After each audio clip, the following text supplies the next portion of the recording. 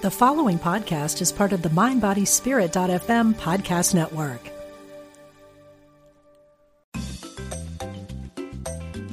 You're listening to Unity Online Radio, the voice of an awakening world.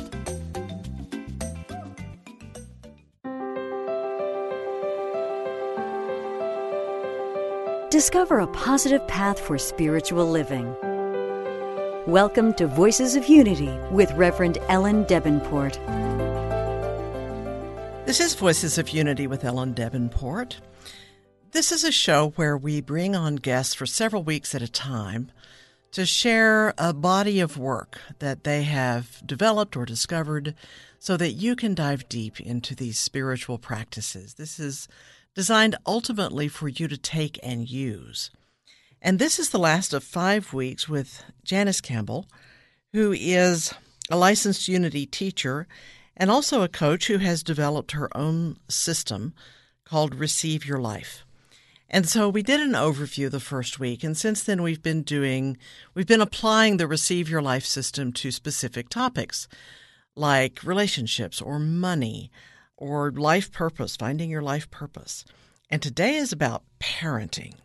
Actually, we kind of thought we'd spend the first half of the show talking about parenting and the last half tying all this to Unity's principles and just sort of wrapping up the whole series, I guess. But Janice, welcome back to the show. Thank you. It's good to be here. So you are the parent between us, and I'm not one, but I certainly, as a minister, I have heard from a lot of them. And it's not easy. So why is it important for parents to receive their life?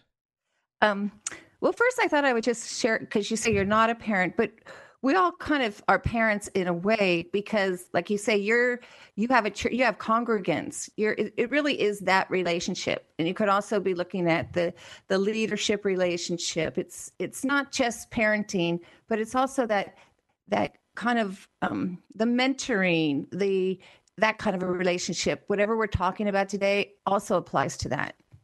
It's not just parenting. So it's more like leadership? I think parenting is leadership. It's about empowerment. So the same principles will apply. Okay. So I just want to kind of throw that out. Good. It's not just strictly for parents. But what were we saying now? Why is it important? Well, for a couple of reasons. The first thing is always who we're being matters. It ripples out to the people we're with. Mm-hmm. So if we're living from fear and scarcity and judgment, it's going to ripple out to the people around us.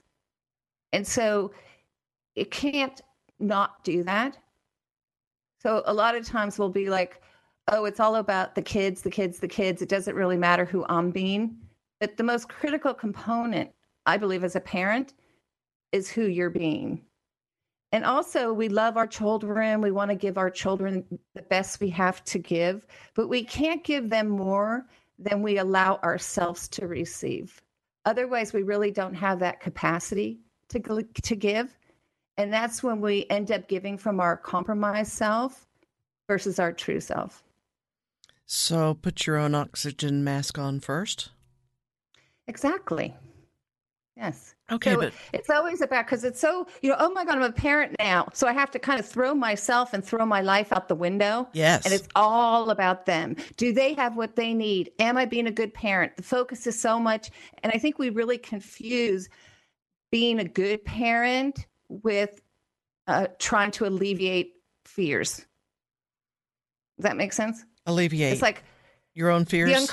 Your own fears. Uh-huh. Yeah. So it's kind of like being a good parent is like, oh, I want to make sure they have this and they don't have to be uncomfortable and they don't have to experience this. And I protect them from that. And, right. But really what we're doing is protecting ourselves. Yeah. We love our kids so much. We get afraid for them. And we don't want to experience those feelings. We want to feel safe.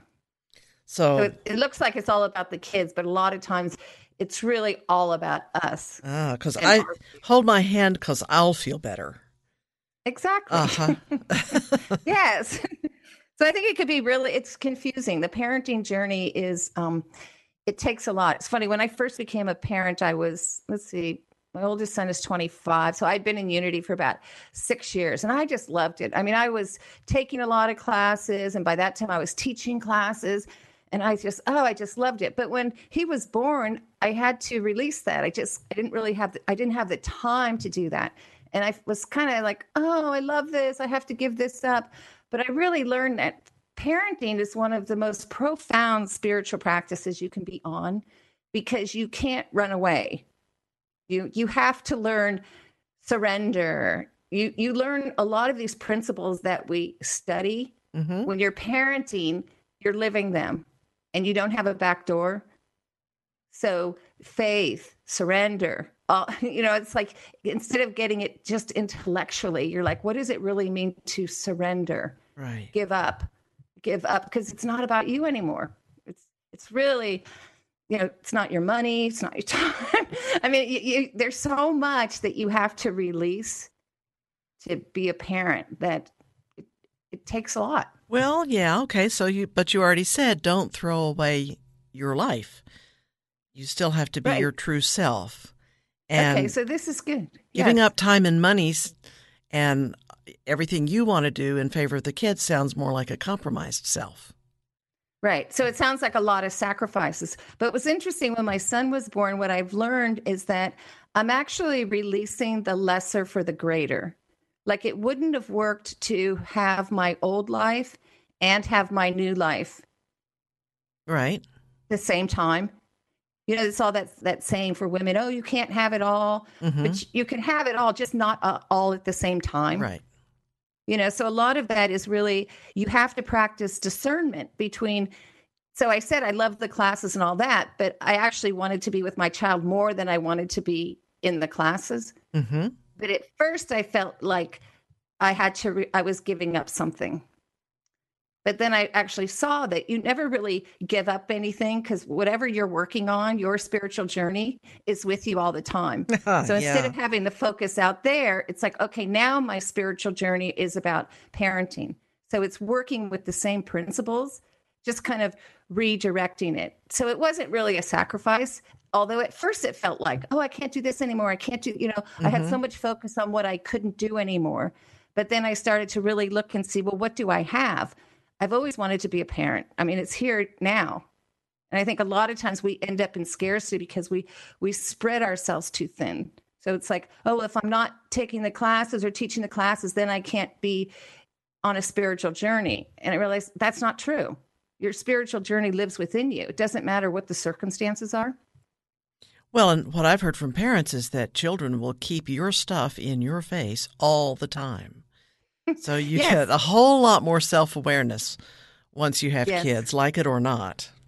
Well, you can't hide. I think that's the main thing. You mm-hmm. cannot. I mean, I fantasized running away many times, and you absolutely, obviously you can't do that. I mean, so it's forcing you to, and that's why parenting could either be such a struggle. I mean, when I hear stories of people struggling, I completely understand it, because it could be, if you're fighting it, parenting, but really I think what you're doing is you're really fighting with yourself. And like parenting does bring up all your beliefs, your perceived limitations. And I think the most toxic thing around parenting that happens is when we get into the comparison mode. With other parents? With other parents. And then it's kind of like the should parenting versus the true parenting. Because if you stay on the journey of the true, you're going to learn things along the way. And it's really between you and you. And it's an opportunity to really look deep and see where you're holding on to scarcity thoughts and where your fears, it really reveals, I believe, all your fears. It brings your fears to the surface. Mm-hmm. Because with children, we love them so much that the fear corresponds to that. Like, there's so much at stake. That thing when you didn't really care about something, it's like, whatever. I mean, I kind of care, kind of not. But when the love is that deep, you have a lot at stake. So it really, really matters. Well, and so that's why there's such an industry of parenting books and courses and that kind of thing. But does that just lead you into should parenting? I think it does, because you're never going to different, nor would you want to different other than from your true self. So your parenting is not going to look like anyone else's parenting. But it's so often when we go to the books, we start talking to the other parents, you hear what they're doing. And it's so easy. Oh, maybe I should do that. I should do that. I remember there was one mom, and I adored her. Our kids hung out all the time, but she started cooking dinner like at 4:00 every afternoon. I'd be at the last minute, what are we going to eat tonight? But it was always that thing of like, oh, I really should get it together. I should plan, but I'm very spontaneous. It's not my nature to be organized and orderly and have everything planned perfectly. So it was always a conflict to me, and I would use it to diminish myself. I'm not being a good parent. I'm not this. But over time, I started to realize it's not who I am. I love the way I'm raising my kids. I mean, it gets back to when we talk about receive your life. We love who we are. We love our true self. We don't love our false compromise self. But we love our true self. And I think that's a lot of times while parenting, when it doesn't feel like it's being much fun, is because we're trying to be the should parent instead of the authentic parent. And it's a very different experience. Well, yeah. So if your house is messy and you have no idea what you're doing for supper and your kids need a bath, you can get a lot of should parenting thoughts, I would imagine. And society that will be happy to tell you you're doing it wrong. Right. But it gets back to like everything in life. What are you measuring for?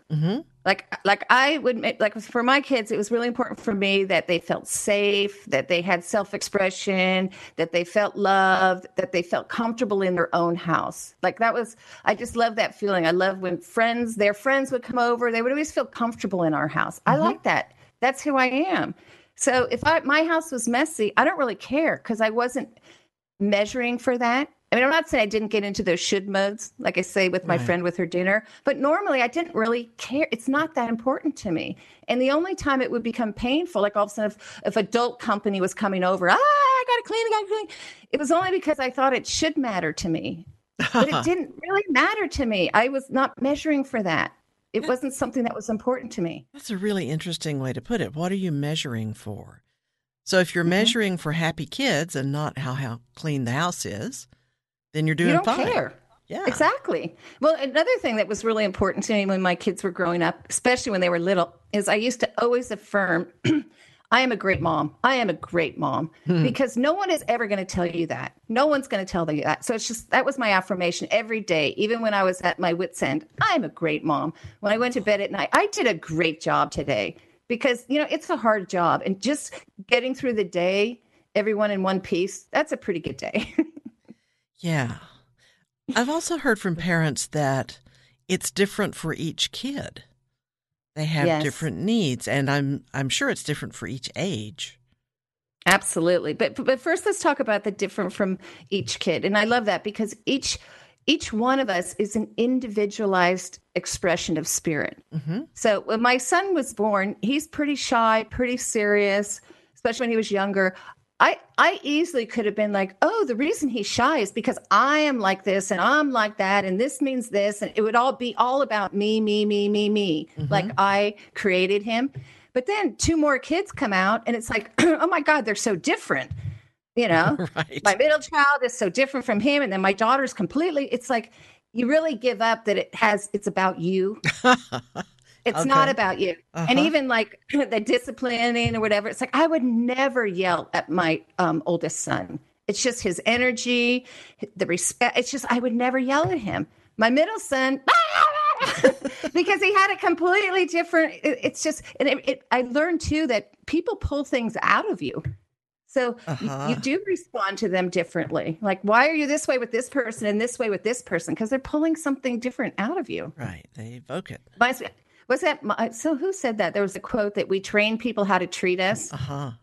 There's a lot of truth in that. I think it's like, if we really respect ourselves, other people respect us. If we honor and value ourselves, other people will honor and value us. It's just a really interesting dynamic.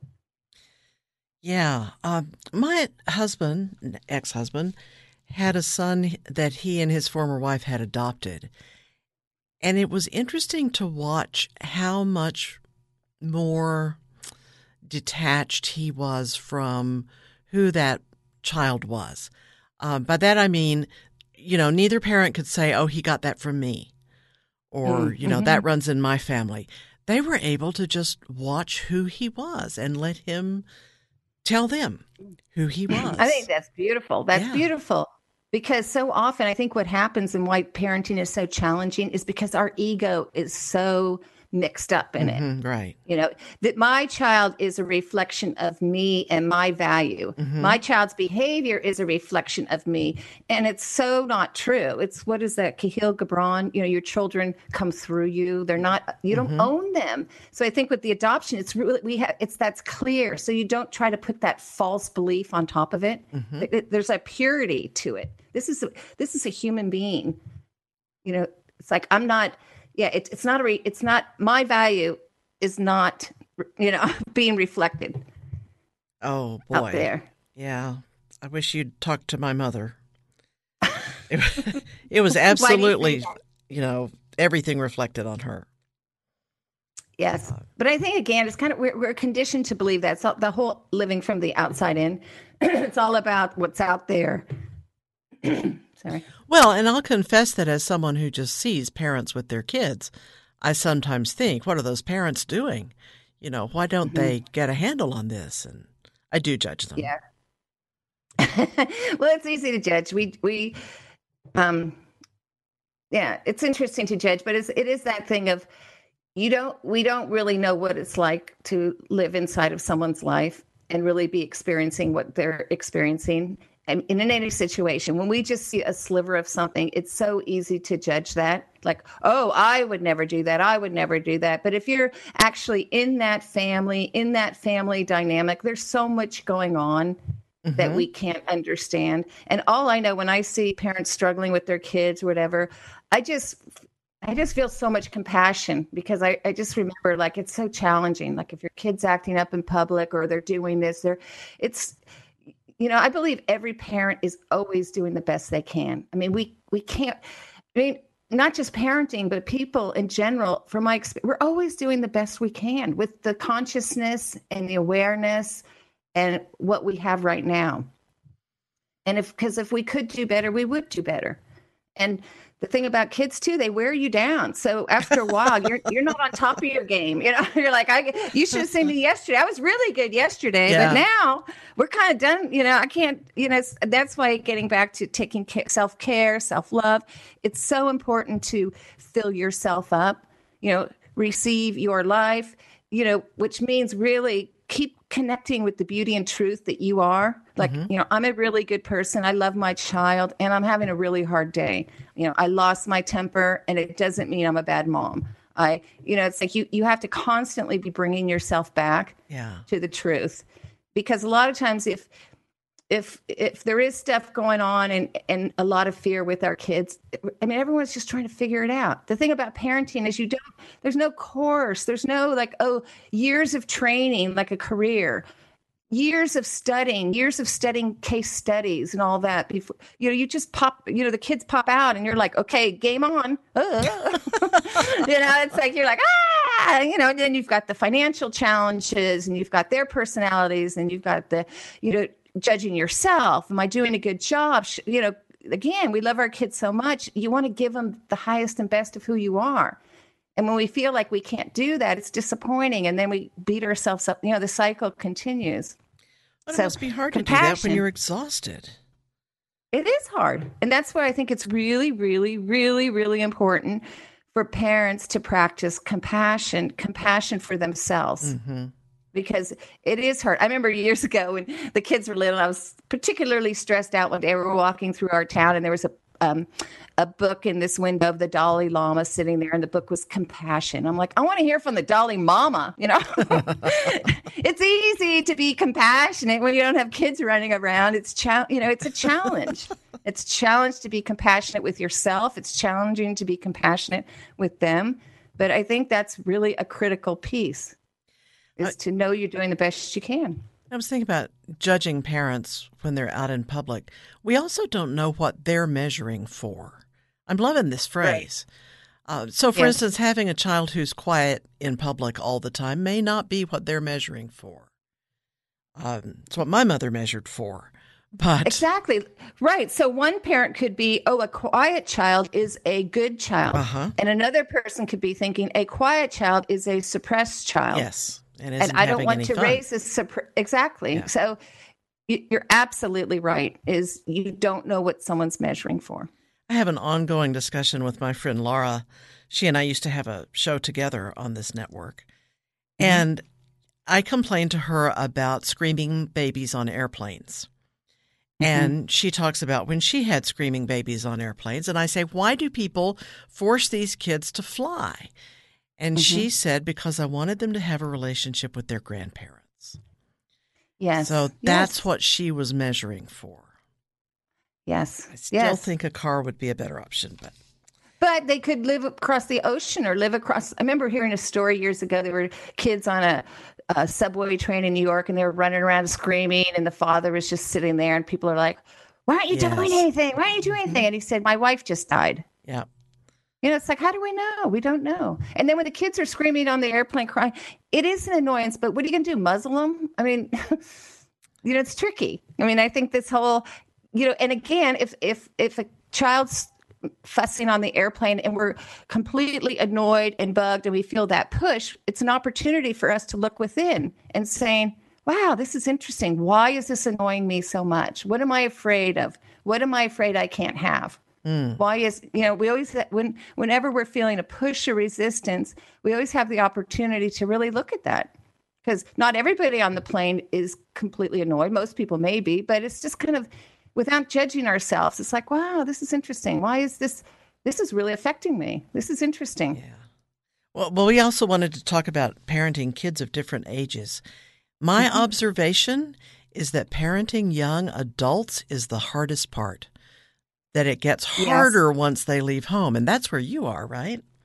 Yes. It's interesting. I would say every age. I always liked every age because it's like you have new people in your house. Like when you have a 5-year-old, you don't have a 2-year-old, you have a 5-year-old, like a different person. Right. So it was always kind of fun to be tracking that.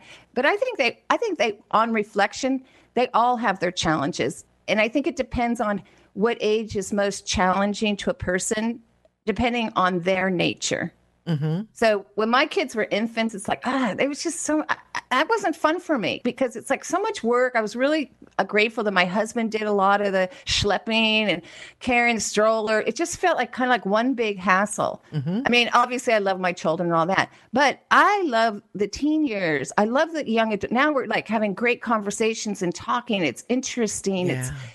I just like, because I like the talking part. And my sister-in-law is very nurturing. She's an artist. She loved the baby stage. Everything about the baby stage she loved. And I'd be at the park and I'd be like, okay, are we done yet? So I think it really depends on who you are, what stage may be your favorite. But I think they're all interesting. They're all interesting, and they're challenging, maybe depending upon, again, what's going on in your life. It's like if you're a kind of person who likes to be in control and likes to be the authority figure, that may be when the kids are little, you're in your element. They listen to you. You got everything organized. You got the clothes organized, and you got the meal time down, and you're feeling really good about yourself. And then all of a sudden they enter the teen years and they start rebelling and talking back to you. Oh, that's not so much fun. Right. You're losing control. So I think every age has its blessing and curse. So to connect this to receive your life, in every one of these, you've said, pay attention to your push-pulls. Where are you resisting? Where are you feeling? A pull is a good thing, right? A pull is when you're aligned with your values. If you're living in integrity with yourself, it feels good. You're like, oh, this is great. I love this. This feels good. And the pushing is the resistance is where we're diminishing ourselves. And it ties very much, the painful part oftentimes with parenting is the should parenting. So what you were saying about reading the books, comparing ourselves with other people, that, in my opinion, is the painful part about parenting. And it's not so much the circumstances, it's what we're saying about ourselves. I'm a bad mom. I should be doing this. I'm ruining my kid. I mean, that's what hurts, is when we're diminishing ourselves. Right. And it's also important, too, what happens is when we live from the pulls, our authentic self, we're actually giving our kids what we most want to give them, which is love, joy, empowerment, freedom, the best of us. And then when we're living from our pushes, we end up giving them our fears, our resentments, our frustrations. And that's not what we, our criticism, because we're really diminishing ourselves, and then we end up diminishing them. It's almost like we need some relief. So we try to dump that diminishment onto them so we could feel better. It's not me, it's them. It's their fault. If they would only clean up and then I would feel better about myself. If they would get better grades, if they would do this, if they would do that, if they would stop being this, and then my life would be perfect. But it doesn't work that way. So, I mean, we've said it's hard and it's relentless. And is it possible to just have fun as a parent? I think it's possible to have fun, but like anything, when we're living as our compromised self, it's going to be painful. And parenting brings up our compromised self because, like I said, the love and the fear is there. It brings up a lot of fear. But if you could get at peace with yourself and start to admit, like, wow, like this is just the way I am.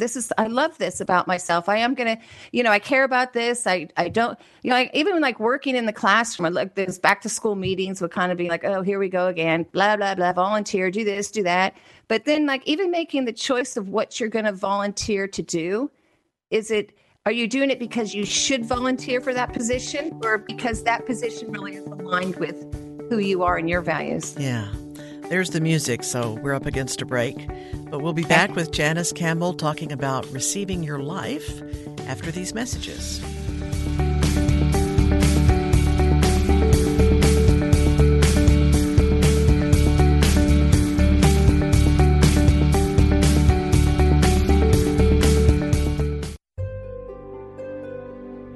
Discover the power within.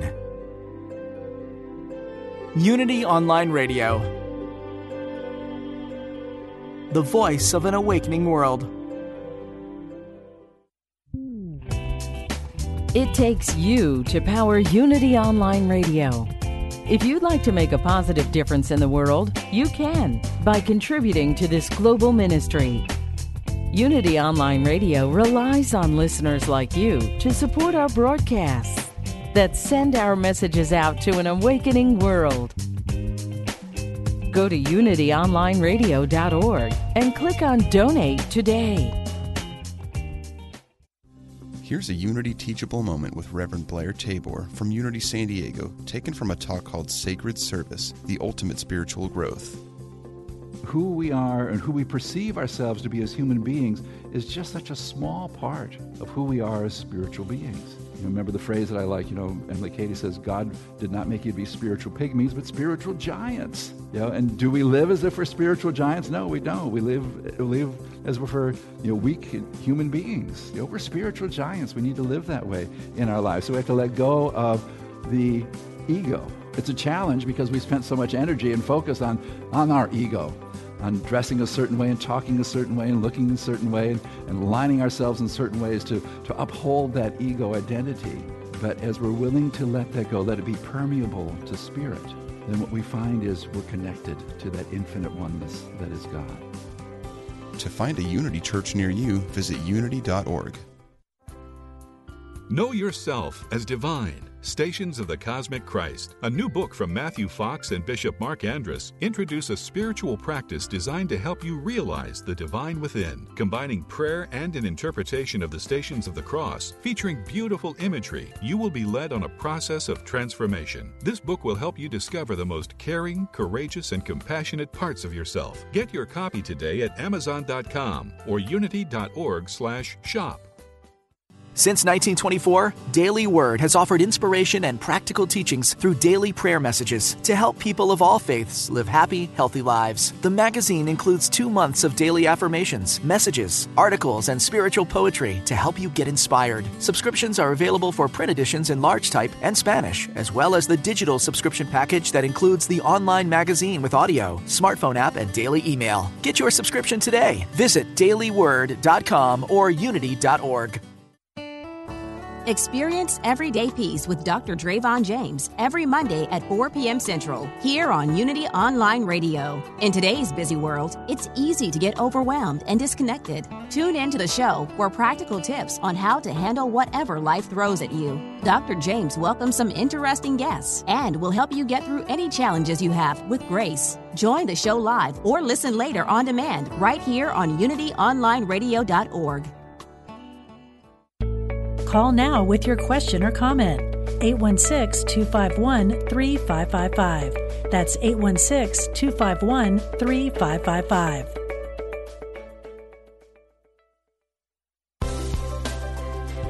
Thanks for joining us. Welcome back to Voices of Unity with Reverend Ellen Davenport. Here we are back with Voices of Unity. We're talking with Janice Campbell. This is our fifth and final week with Janice. She is a coach with a program called Receiving Your Life. And Janice, you've got a class starting on this next week, right? Online. Yes, online through this Unity Spiritual Explorers program. So anybody can take it. Anybody can take it. It's going to be a really great class. You can get information. You could go to my website to link there, or you could Google Spiritual Explorers Receive Your Life to read more about it. Spiritual Explorers is the program through Unity.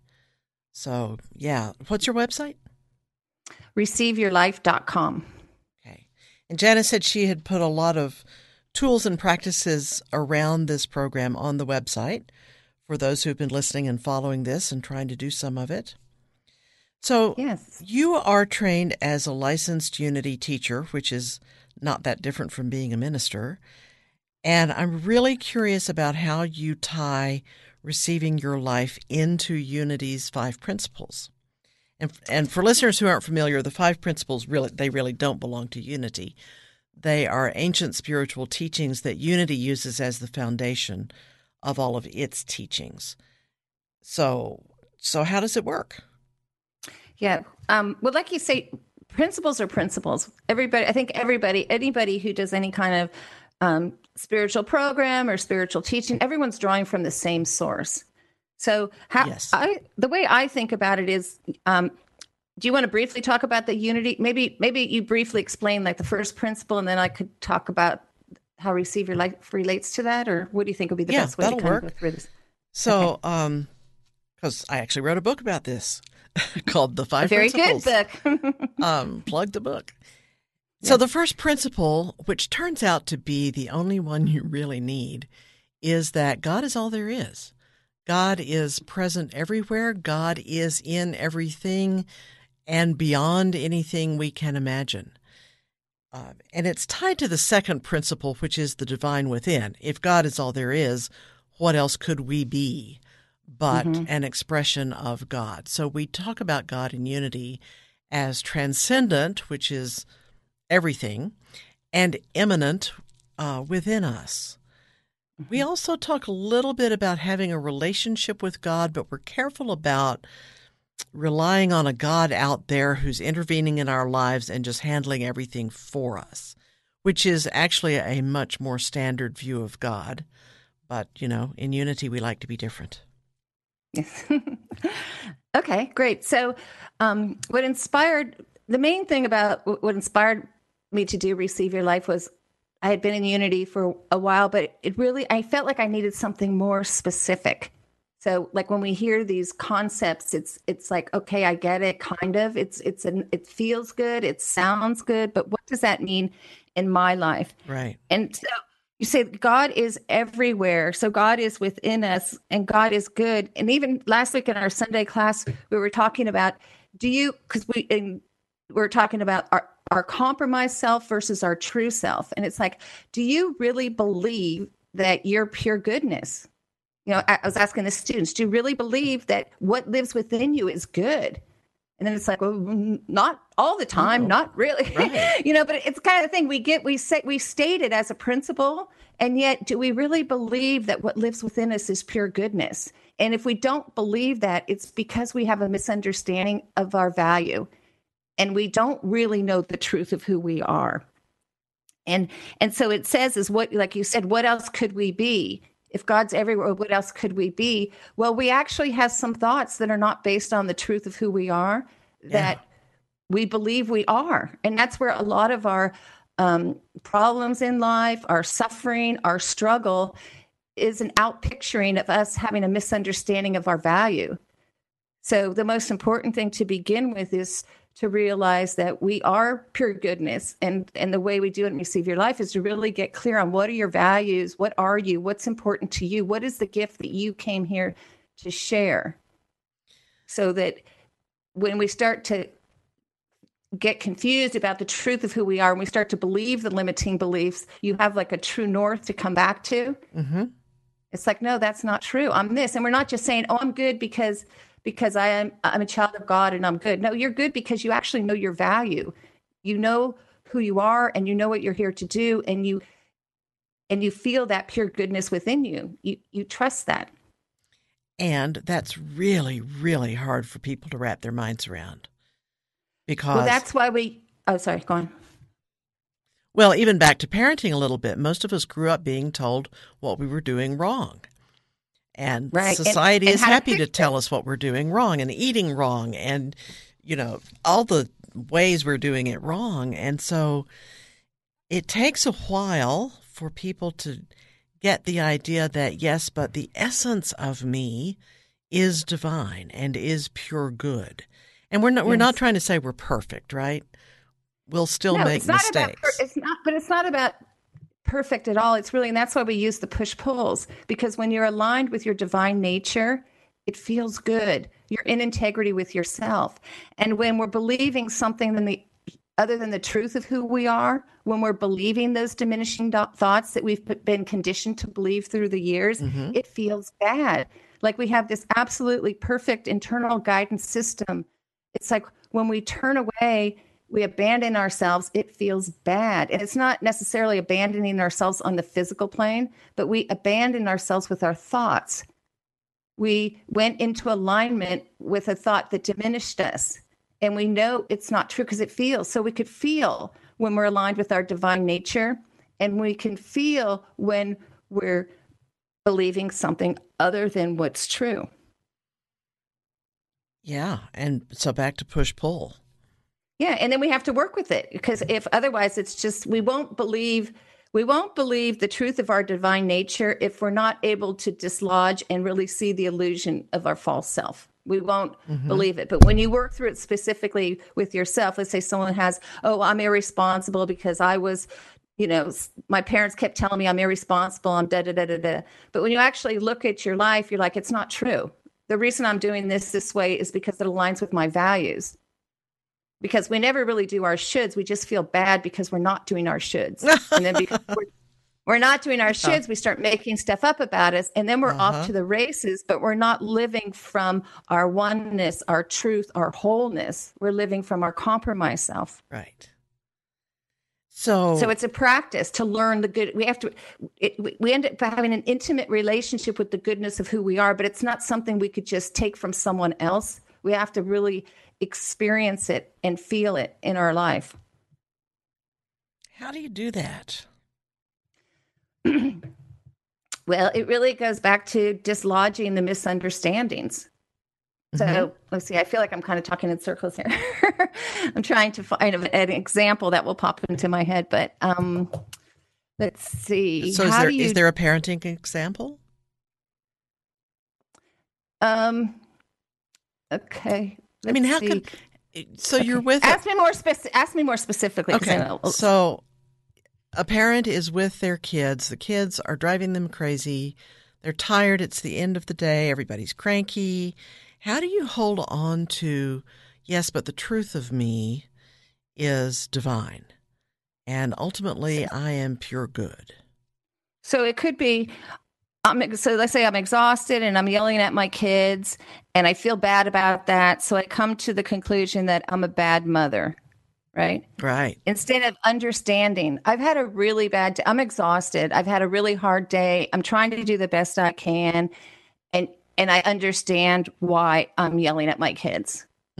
Because the pain does not come from what we're doing. the pain comes from what we're saying about ourselves. Yeah. So if I come to the conclusion, because this is happening or I'm responding a certain way, therefore I am a bad mother, that is really painful. That hurts.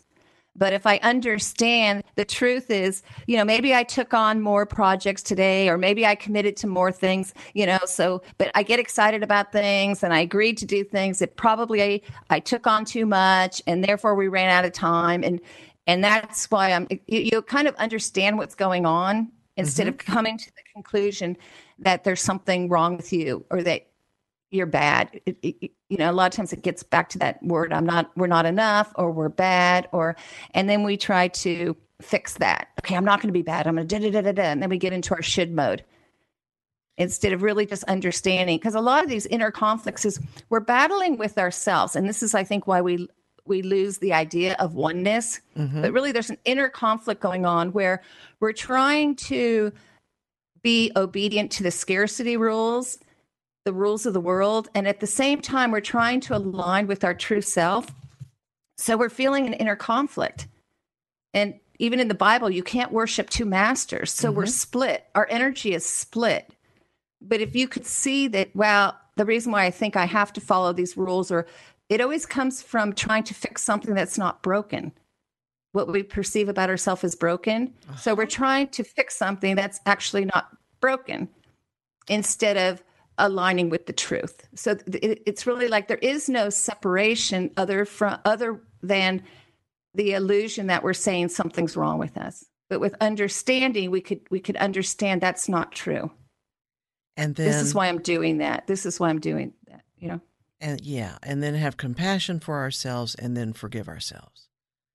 Absolutely. So the work is really done at the level of understanding, because once you go deep enough to understanding, you start to feel the softening of compassion. The judgment you were saying about yourself, it starts to, it's like, no wonder, no wonder I said that. No wonder I committed to that. No wonder I lost my temper. And then you start to forgive the thought that I'm a bad person. You're giving up the misunderstanding of your value. And then what's on the other side of the forgiveness is just more room to be, so that we're available for our kids. We're available for our relationships. But we're not available when we're in the diminishing thought thing, the thought. Right. We're not available. When we're compromising ourselves, we're not available. And whenever we're compromising ourselves, it's not sustainable. It has to be unwound anyway.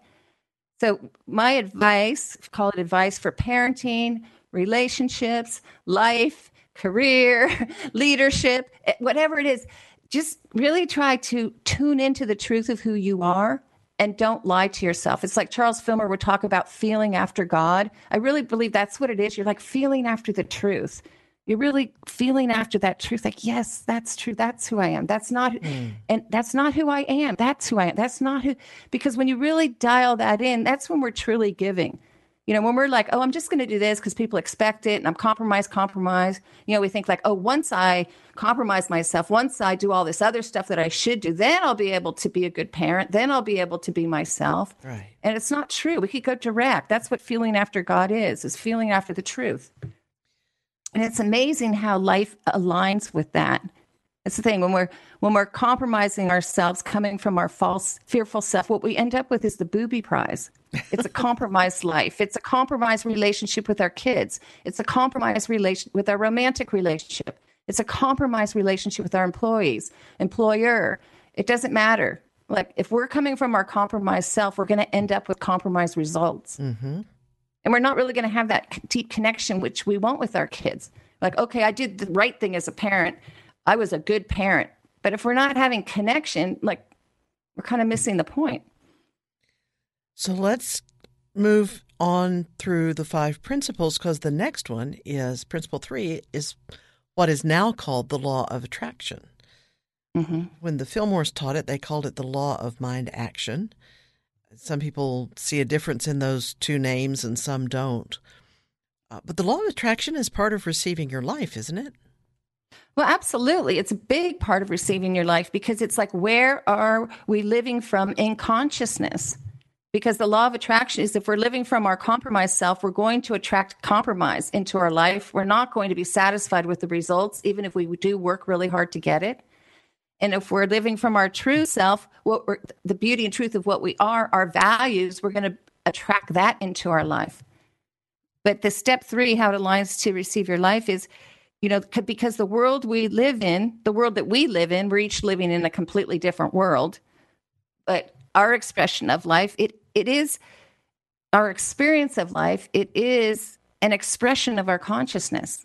Like, we can't get away from that. And that's why I think it's so important to be very, very specific, because a lot of times we'll just like, oh, well, I'm giving over here. How come I'm not receiving prosperity? It's because there's a diminishing thought in there. You're diminishing yourself. You're blocking the flow. You can't ignore that. Say a little more about that, the diminishing thought. Well, sometimes we think like, oh, I'm just going to follow these rules, kind of like the broad spirituality. I'm going to tithe, I'm going to give, I'm going to do this, I'm going to be nice, I'm going to all this stuff. But if it's on top of a misunderstanding of our value, what we really believe we deserve, how our the consciousness we have around our value. So even though we may be going through the motions of doing all the so-called right things, but we don't believe that we really have value. We don't think our gift has value. We don't really realize the truth of who we are. We're going to, through the law of attraction, we're going to attract in what we really believe. Like was Jesus said, you can't hide the truth. The truth is the truth. So thinking, just glossing over it, it's not really going to we're not going to get the results we want. You can't trick spiritual laws, no matter how nice you are. I think sometimes we think, oh, I'm such a good person. It doesn't matter. It's not personal. These principles, these laws are not personal. But my intentions are good. So the law should work better for me. Yeah, but it doesn't matter because you may give lip service. This is when we talked about the mixed messages the other week. We may be giving lip service to something, but our consciousness, we may be saying what we think people want to hear. But if our consciousness is saying something else, it's a mixed message. Yeah. We're not going to get the results we want. We cannot be surprised. I think there's a lot of mystery in life. Obviously, there's a lot we don't know about life, and yet there is a lot of laws and rules like gravity that work a certain way, and we can't ignore them. Mm-hmm. I think that's why we have to go deep and also get very specific, because what's true for one person may not be true for someone else. And this is one of the things we teach in Unity Prosperity classes, is that if what you want in your life, and it doesn't have to be money, it could be love, it could be a house, it could be anything. But if what you want in your life isn't showing up, something is blocking it, and it's one of the big ones is your own unworthiness. Your Absolutely, own, I don't deserve it. Exactly, because even when Jesus says we ask amiss, I think what happens, what that means is we're praying to fix the limiting belief. We're praying to, once I have this, then I'm going to be okay. Like we're praying to fix what we perceive as broken with us, but it's not broken.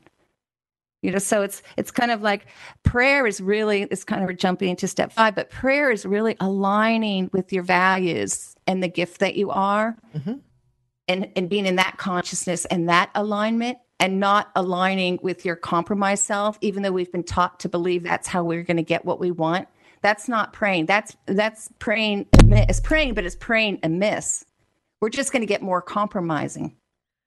So more diminishment. So that is principle 4. Prayer and meditation is the way that we stay consciously connected, and leads to everything good. But what are we connected to? Are we connected to our undeserving, diminishing self, aligning our energy with that, which is what we do when we're actually always praying, when we're praying unconsciously or praying amiss? That's oftentimes, so we could be like, yeah, we're praying all day long. We're not really, kind of like we're manifesting all day long, but what are we manifesting? Yes. So there's never a moment when we're not manifesting. So is all this just about becoming more conscious of who we are and what we're thinking? It's more conscious, but it's very, the thing that makes it different from other programs and systems, and it's very specific to you. And that's why people have shifts and breakthroughs, because it goes exactly to where that your misunderstanding is. Other people may not have that going on. It doesn't matter. But we have to get specific. That's why we work with a person's push-pulls, your personal data, because that's where where our prosperity flow is kinked. You go right to that sweet spot of where that kink is where that misunderstanding is. And like I say, someone else may have a different misunderstanding. That's why it can't really be general. It's very specific. Right. Which is why that's what's going to set us free. Yeah, which is why you all should take Janice's class. Yes, because you can make it specific to yourself. Yeah, because you actually in the class we're going to go over these 5 steps, and you're going to learn your pieces, your values, your desires, and where you get stuck, where you have the misunderstanding of your value. And the process too, this is why it is a benefit to parenting and relationships, because what happens is your energy gets lighter and lighter and lighter, because it's heavy to carry the misunderstandings around and the shoulds. So it's a process of not adding. It's actually the opposite. It's a process of releasing. You're releasing the false. You're releasing the burdens. You're releasing the shoulds. And what you're left with is clarity. And then that gets us to step 5, is from that place you start taking inspired action, which is not a slugfest. It's more like, wow, you move into the opening. It's like you have more energy to do what's yours to do. Yeah, principle. So it's a process of lightening up. Which is great. Principle 5 is usually called the action step. What it actually says is to live the truth you know.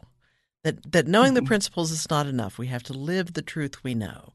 And I maintain that sometimes living the truth is not taking action.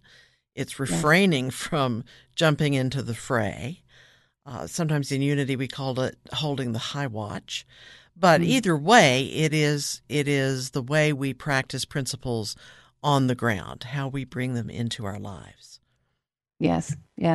And the way you receive your life aligns with that is the action. Like I say, it's inspired action. So what happens, like a lot of times people are like, oh, if I just do what I want to do, I'm going to sit on the couch all day and eat bonbons. And it's not true. We love to give, but we don't want to give just anything. We want to give the essence, the truth of what we are.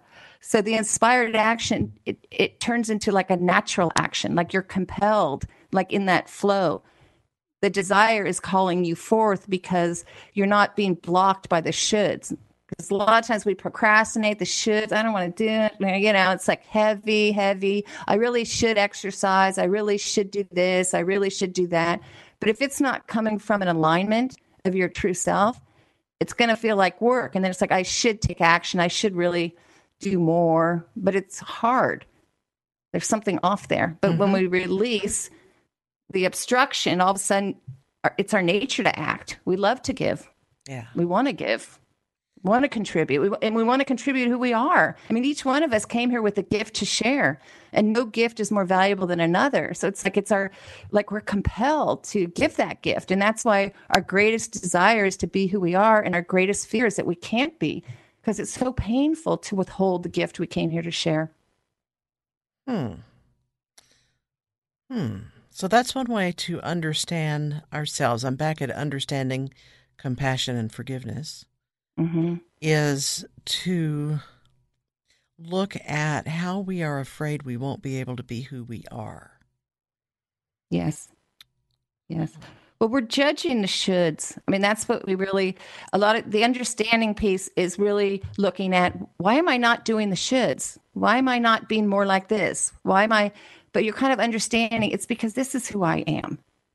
Why am I not more friendly? Why am I not socializing more? Because I just want to tell this quick story I love. I don't know why it really stayed with me, but when I was at Unity Village, someone shared this story with me, how Emily Cady was talking to Myrtle Fillmore, and Myrtle's like, oh, you have to come to Unity Village. Everybody wants to hear from you. People really want to see you. And she's like, no, this is how I do my work. She writes privately. And I love that, because it's be so easy to judge and say, oh, Myrtle Fillmore's out there with the people, and Emily Cady is being antisocial, and she's not sharing herself, and she's not greeting people and giving them what they want. But both of these women made huge contributions in their own way. You wouldn't say one was more valuable than another, but they each had their unique expression. Okay, and the way you know that it's your true self. So I'm thinking, I want to stay home and write, which is what Emily Cady was saying. This is how I do my work. I don't have to be on the speaking circuit. Right. How do you know if that's your true self or if that's some kind of fear or shyness or laziness that you really would rather get over? Well, you go back to your push-pulls. And this is when you're being brutally honest with yourself. You're like, I'm not feeling this. And you could tell a lot of times by how it feels. I remember when I taught my very first class, I went there and my stomach was churning and I was feeling all anxious. And I got there and nobody showed up. It was like 7:00. Nobody was there. And yet I sat there like, I know I'm in my perfect place. I know I'm in my perfect place. Like there's like a knowing that doesn't really matter about the circumstances. And so a lot of that, like, how do I know if this is my fear? Like I should. Number one, it keeps coming back. Like it's not a one-time thing. A lot of times we keep trying to do the shoulds. Oh, maybe it's me. Maybe I'm not trying hard enough. Maybe I should be out there more. But you keep feeling like you're swimming upstream, like you're going against nature. You're going against the natural flow. Yeah. And then when you really are in your element and you're sharing the gift that you are and you're really being at one with the truth of who you are, it feels really good. And that's when we're actually giving the most. We can't really improve on that. We're giving, even though the world may say you should do this and you should do this, and people want to hear from you and they want to see you. It's like, no, this is my right place. I'm doing what I know to be my right work in my right way. Well, Janice, we're at the end, and you are so clearly doing your right work with the Receive Your Life method. So the class that we've been talking about starts April 23rd. If you're listening to this show in 2019. And so there's a link from your website, which is receivingyourlife.com. Yeah, receiveyourlife.com. Receiveyourlife.com. Or you could also just Google Unity Spiritual Explorers and look at all the classes that they have available. Janice, thank you so much for doing this series. It's been fascinating and practical. Yes, thank you. Thank you for having me on. Appreciate it. We'll be back next week with more from Voices of Unity.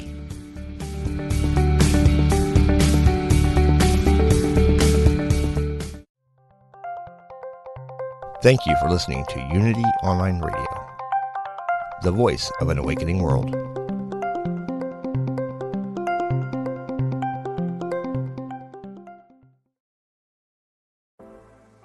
Life is hard, and sometimes you need a little help and guidance. I'm Laura West, host of a Guided Life podcast, and I believe that help is all around us. We just have to ask for it. The universe has a way of guiding us forward with the help of our past loved ones, angels, spirit guides, and ascended masters. On the podcast, I love to explore these ideas with incredible guests and let people know that they are never alone. Make sure you subscribe and follow so you can join me on this journey. Part of the MindBodySpirit.fm network and wherever you get your podcasts.